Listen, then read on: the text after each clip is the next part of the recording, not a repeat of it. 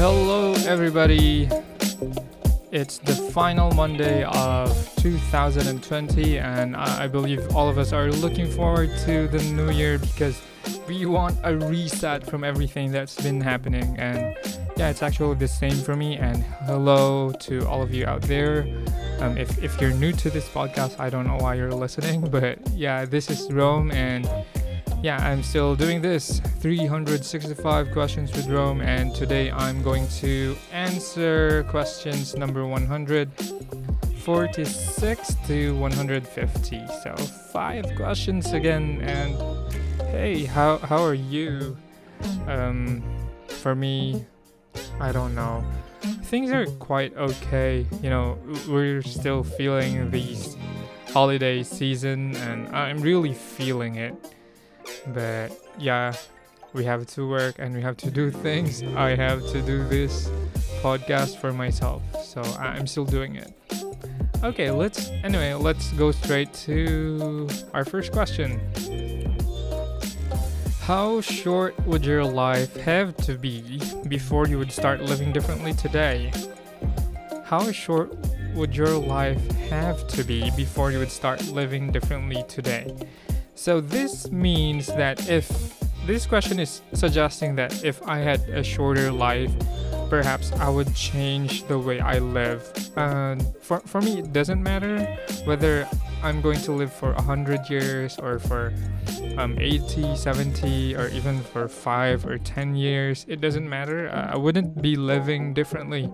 I would still be living in the same way that I do right now, because perhaps I like how I'm doing. But yeah, it's I'm living my life the way I want to right now. And while there are things that I really want to change, like I'm doing my best to stay fit, to stay healthy. You know that I've mentioned that a lot of times. So I'm already doing the change so that I could live a life that I would be satisfied with, even if it were just for 5 years, 10 years, 20 years, or no matter how many years. So for me, this question is invalid because I don't need to change anything right now, whether or not my life is long or short. Yeah, I think. So it means I'm kind of confident that I like the way I'm living right now. Maybe. But, we're all going through things, and right now it's not really ideal because of the pandemic, and we're still doing everything from home. But you get what I mean, right? I'm going towards that path, the path wherein I'd feel satisfied no matter what. Okay? Yeah. Alright, so next question. Is it better to have loved and lost, or to have never loved at all? Oh, this is cheesy. Is it better to have loved and lost, or to have never loved at all? Yeah, I think it's better to have loved and lost. At least you would have felt how it's like to love. And although your love is maybe not reciprocated, at least you were able to express your love. I think that's what matters. If you have never loved at all, that's like 0 at all. Like, there's really nothing. There wouldn't be a score for that. But if you have loved and then you got loved back, maybe that's 100. But then if you have loved and then you lost, maybe that's 50 points. So I'd still go for love and lost instead of having never loved at all. Yeah, so yeah, let's love, okay? Don't be afraid of your love not getting reciprocated. It's not all about receiving, If you love and they receive your love but they don't reciprocate it, that's fine. Not entirely your loss, I think, because hey, it's good to love. Yeah. Okay, next. What would you do if you made a mistake and somebody died? Oh no, this is terrible. What would you do if you made a mistake and somebody died? So this is like maybe you're driving or something, and then you get into an accident and then somebody died or whatever. So it doesn't have to be just that, but it could be a lot of things, like maybe you're a chef and then you cooked something and you're unable to remove something poisonous or something that eventually led somebody to die. If you made a mistake and then somebody died, I think the best way to deal with it is to admit that you did wrong and then face the consequences. I think that's the only reasonable way to do it. Yeah. So whatever it is, if you made a mistake and then somebody died because of it, admit it and face the consequences. And of course, there's a lot more complications, like how to deal with those who've been left or something. But yeah, I think that's it. This is really difficult as a question, and I'm doing it on a podcast. Wow. Yeah. I didn't think something as bad as this would be asked here. It's not like something that you normally go on and share with your friends as if you're having a casual conversation.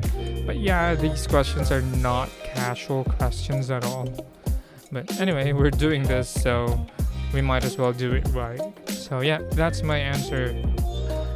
Admit what you've done wrong and then face the consequences. Actually, it doesn't have to be such a case that somebody died or just anything. If you make a mistake, whatever mistake that is and whatever the results are, it's best to admit your mistake and face the consequences.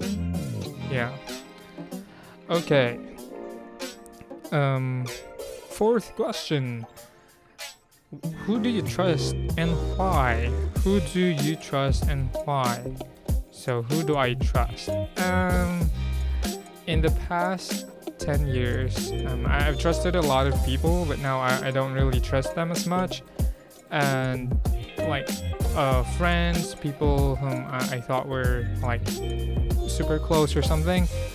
Actually, not only that, but even from my childhood, I've had some friends whom I couldn't really trust that much, because it's not that I have trust issues, but I don't easily trust people right now, because I feel like, I don't know, it's not that they're trying to get you into something, but it's not easy to trust. But even if that's the case, we still trust people. So I still trust a lot of people. I still trust my friends, my family, and myself as well. So I trust people. It's like I give my trust in the beginning, and then people have to prove that they're trustworthy. So I trust first. It's not like they have to prove themselves first and then I trust them. For me, that's not the case. I trust first and then they have to prove themselves.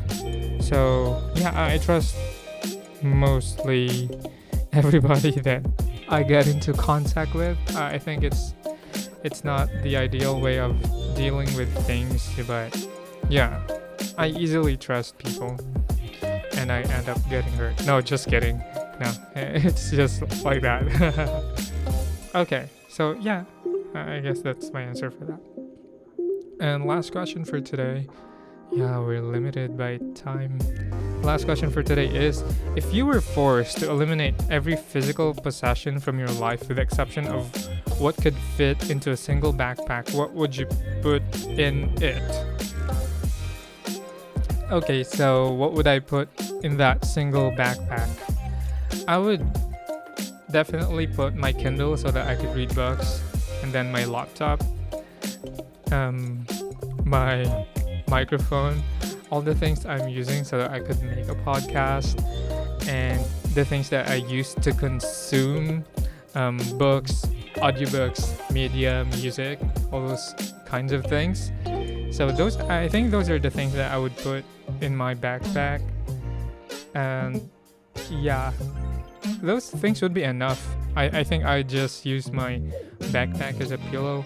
I'm trying to be a minimalist, honestly, although I still own a lot of things, but I'm trying. So yeah, I think that would be the main things that I would put in my backpack if I have to eliminate a lot or every physical possession that I have. So those are the main things that I have.